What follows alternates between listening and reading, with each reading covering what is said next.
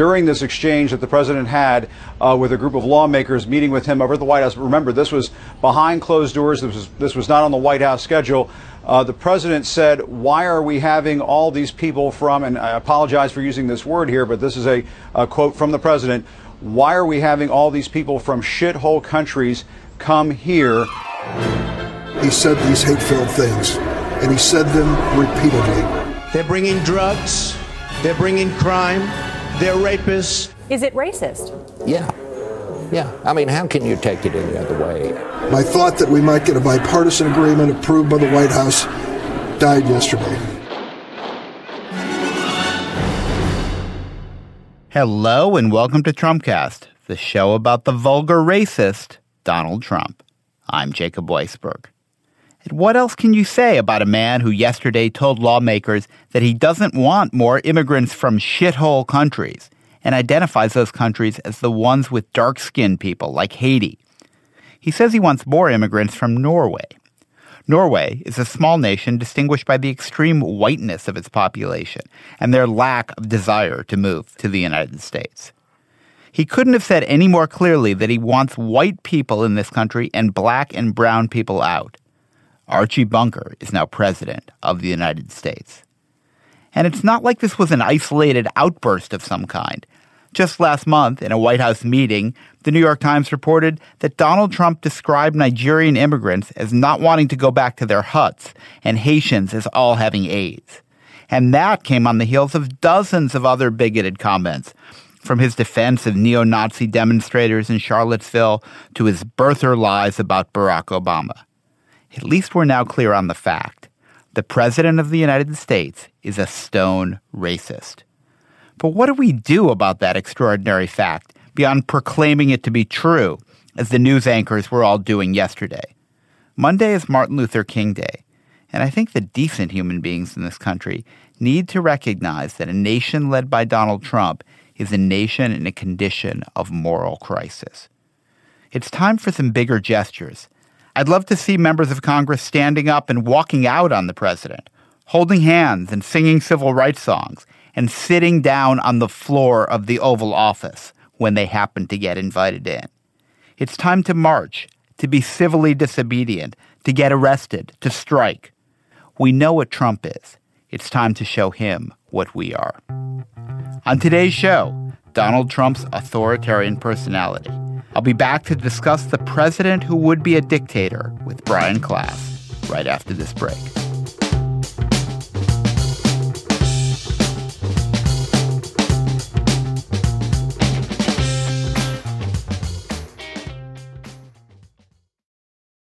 Joining me in the studio today is Brian Klaas. He's the author of a new book called The Despot's Apprentice, Donald Trump's Attack on Democracy. He's a fellow in comparative politics at the London School of Economics, the LSE, and he focuses on authoritarianism and democracy. Brian, thanks for joining me on the show. Thanks for having me. So you've studied dictators around the world, so it's natural to compare Donald Trump. And I think you say at the outset of the book, well, Donald Trump isn't a despot, classic despot like Mao or Stalin or Castro, but he's sort of on the despot spectrum. What is he? How does he compare? What's the difference between Donald Trump and a real despot? The difference is the system that he lives in, basically. I mean, so you have two characteristics that determine how authoritarian a country becomes. One is the person who's in power, and the other is how much latitude they're given to sort of, embrace their authoritarian impulses and instincts. I think it's undeniable that Donald Trump has authoritarian personality and an authoritarian instinct for power. He hates being criticized. But there is a more robust democratic system in the United States. I think if we were in Turkey and Donald Trump were in power for 10 years, I think he would become a despot. The reason I say he's not is because I've seen some really terrible things around the world in genuinely authoritarian countries, and to try to conflate the United States with that is, I think, alarmist. That being said, it would be foolish of us to not take seriously the warning signs of how Trump's authoritarian impulses will corrode our democracy over the long term. So you use this term authoritarian personality. which I think is exactly right. But what is an authoritarian personality, and where else do you see this authoritarian personality around the world today? So the authoritarian personality, I mean, there's a few aspects that come up with Trump. One is how he has a cult of personality around him, right? So he'll lie in any way to try to make himself seem good, right? He distorts and cherry picks poll numbers, says any negative poll numbers are fake news, lied about the inauguration.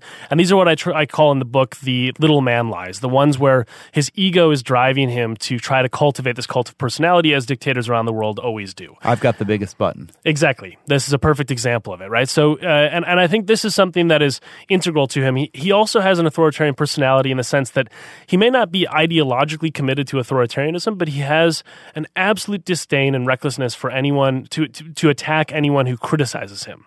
So anything that stands up to him is wrong and needs to be combated. And I think that's where you have these constant attacks on the press, the constant, sort of using Hillary Clinton as a foil against him. This is very common in a place like Turkey, right? So you have President Erdogan constantly talking about his opponents out to get him, the deep state out to get him, the witch hunt of the state, right? And so I think that there's this personality trait that is inherent to Donald Trump, that's coupled with the actual authoritarian behavior, right? So this isn't just a personality trait. He's also, in addition to attacking the press, running the country like a family business with his ethics violations.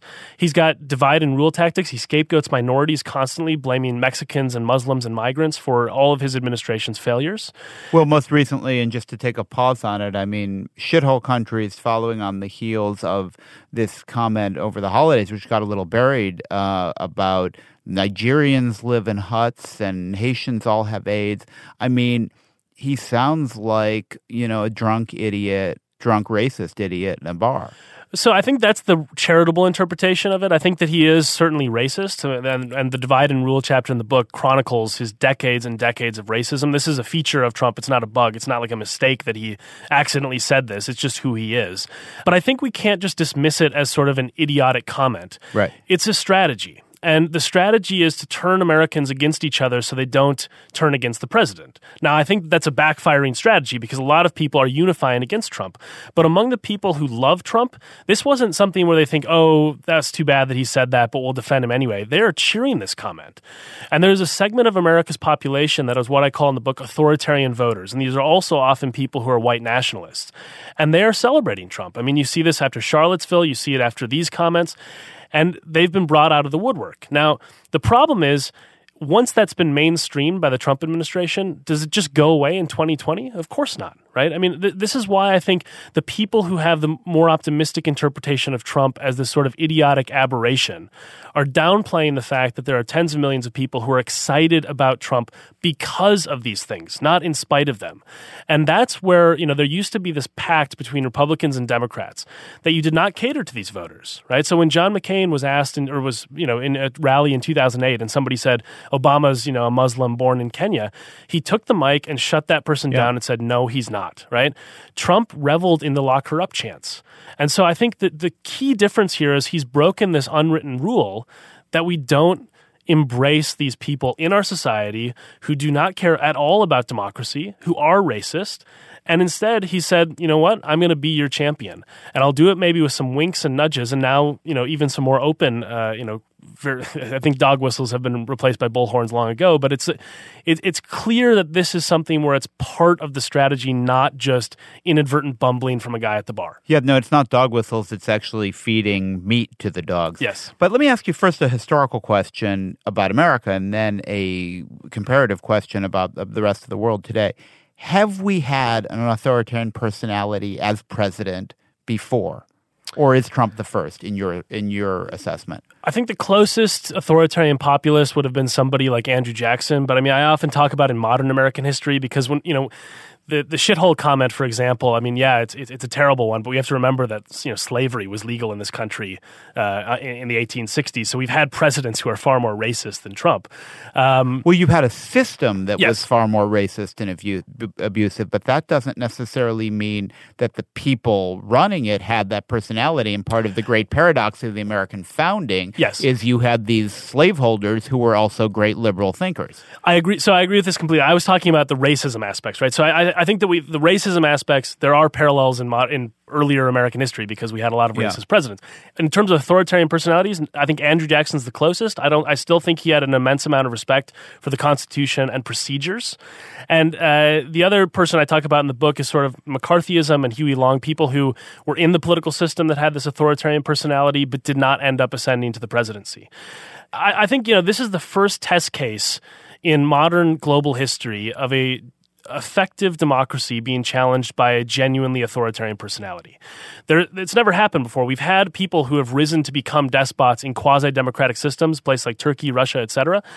But those systems did not have long legacies of democratic procedure, democratic norms built into the system, and they didn't have the institutions. So that's why I think that Trump is a really important test case for the world, because if this works, if it's viable, if he gets reelected, if the 2018 midterms are sort of a mild rebuke to the Republicans, it sends a message not just to sort of Trump 2.0s that are waiting in the wings in America, but also in Western Europe and other places, that this is a viable strategy to play on people's fears, to be an authoritarian demagogue, and to say the system doesn't matter, the procedure doesn't matter. All that matters is that I am on your team and our political tribalism will do what you want.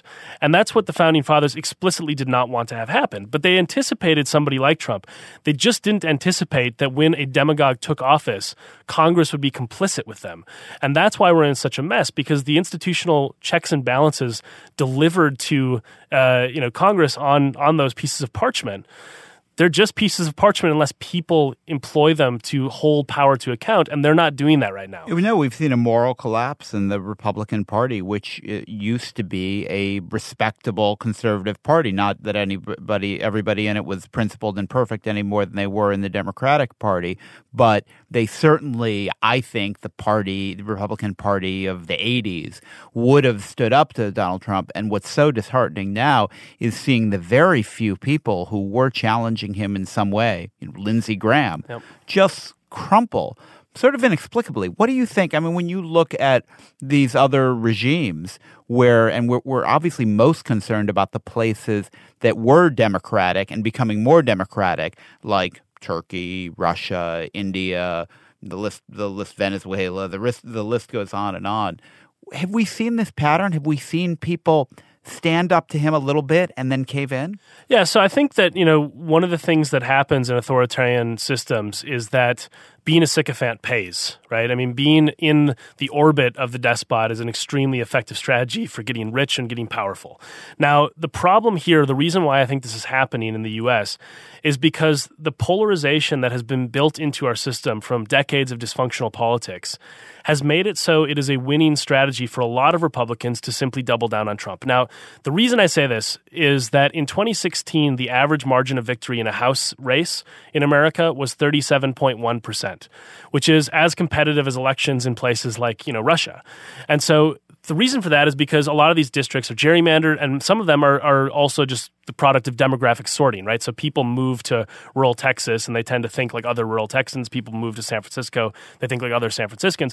What that means, though, is that there's a huge number of Republicans in Congress who, if they stand up to Trump, they might have a primary challenger.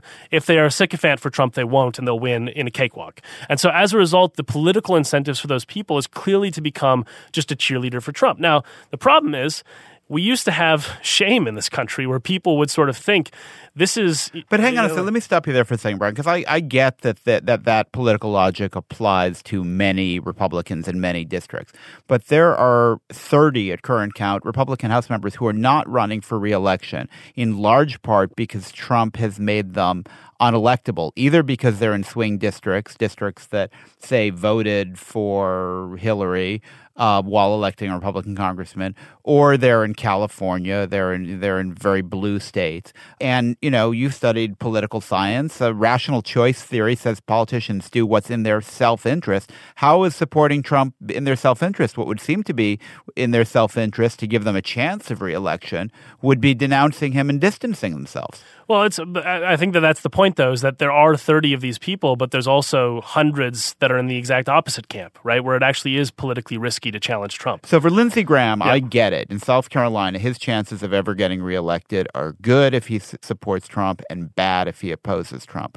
but how about these others? Why aren't we hearing them speak up? It's in their interest. So I think the other unfortunate but true explanation for this is just, political opportunism. A lot of Republicans view Trump as a vehicle. They view him as a sort of, useful idiot who can help them pass legislation that they've long desired. So ideologically driven Republicans may see Trump as someone, okay, we don't want to damage the president because that damages our ability to get things done in negotiations, right? I mean, for example, right now with the immigration bills, if Trump is extremely weak, the Republicans are not going to get what they want out of that bill. Now, I'm not convinced by this part of your explanation. I think there's something else going on because I don't think it's political opportunism. These people's political careers are going to end for the time being.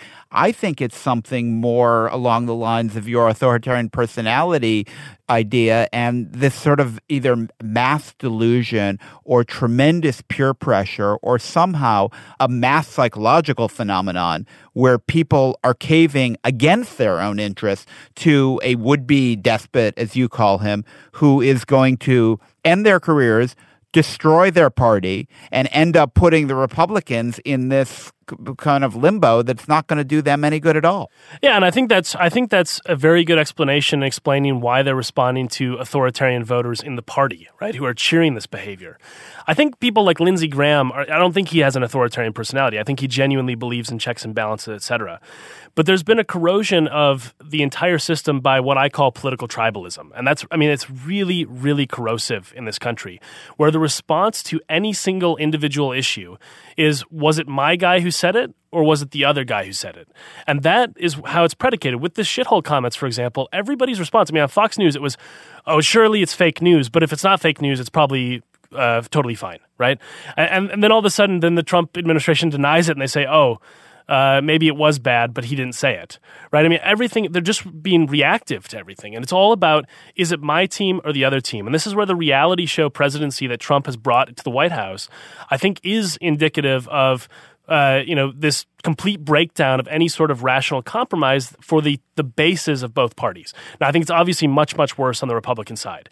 But there is political tribalism on the Democrats too, and it's something that in the long term, this is not going to be solved easily. We're not just going to simply wake up from this Trumpian nightmare and think, all right, let's compromise now. We see the world the same way, because Trump is making it increasingly difficult for people to even inhabit the same reality in this country, where they look at the same event and the facts they believe are different, and that is to the point of what democracy is. It's about compromise, living in a shared society without violence. That's sort of why we have this system.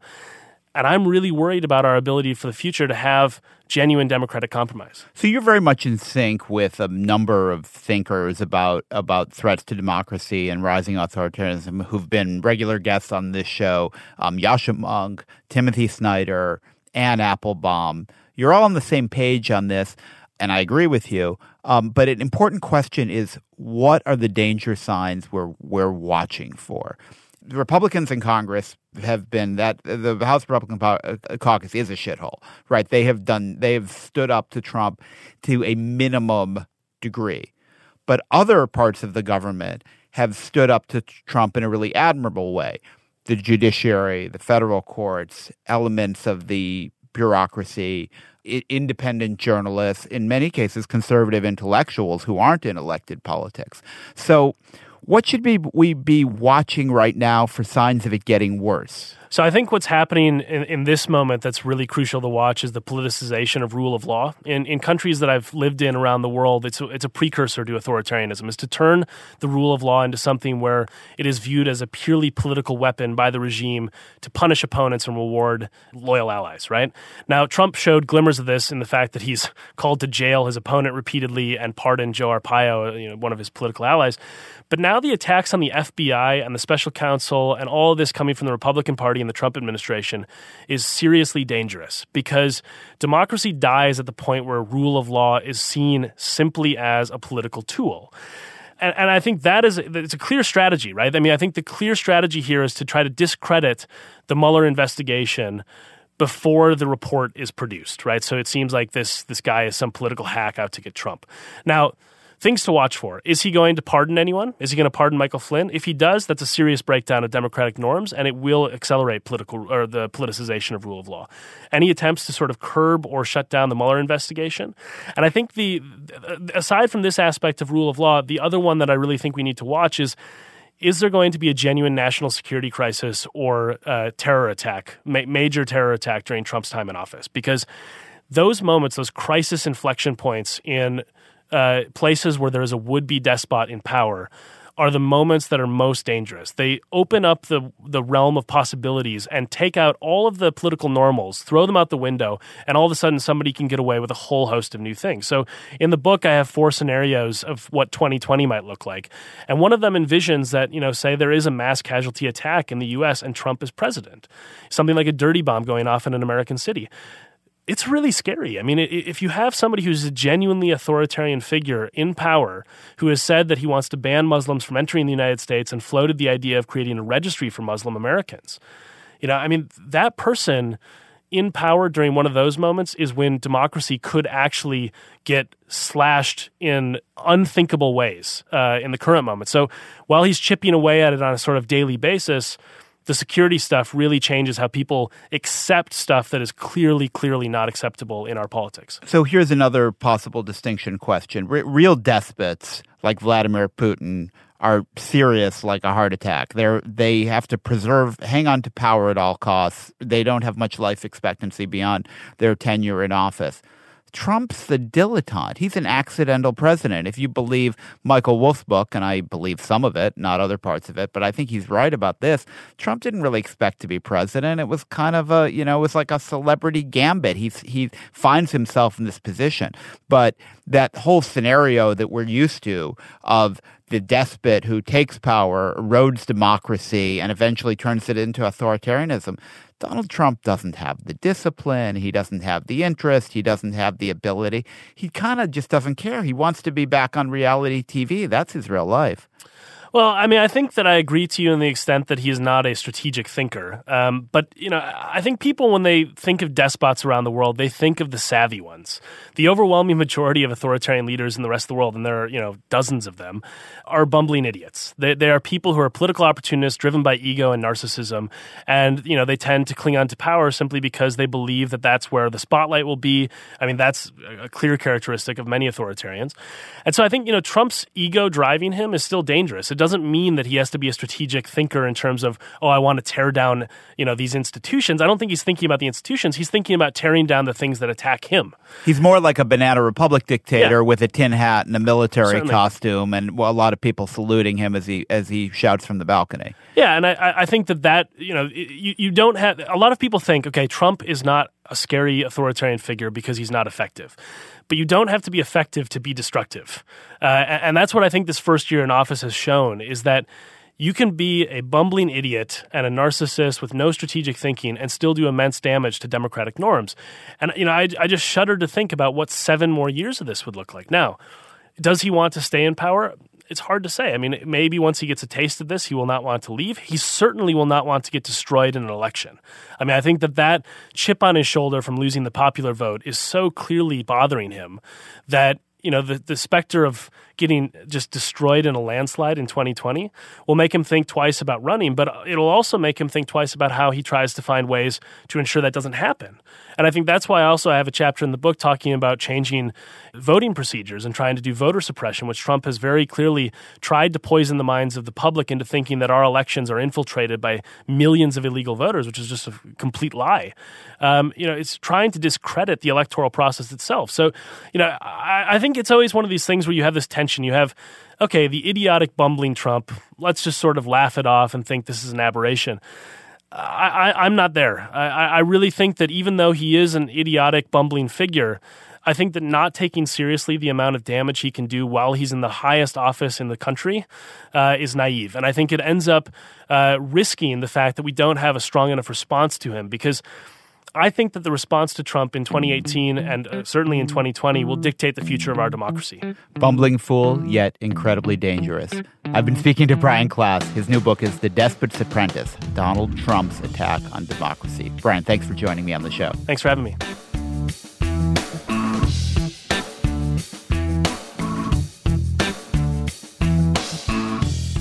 That's it for today's show. Trumpcast was produced, as always, by Jason DeLeon. Do you follow us on Twitter? Please do if you don't. We're at RealTrumpcast. I'm Jacob Weisberg. Have a great holiday weekend, and thanks for listening to Trumpcast.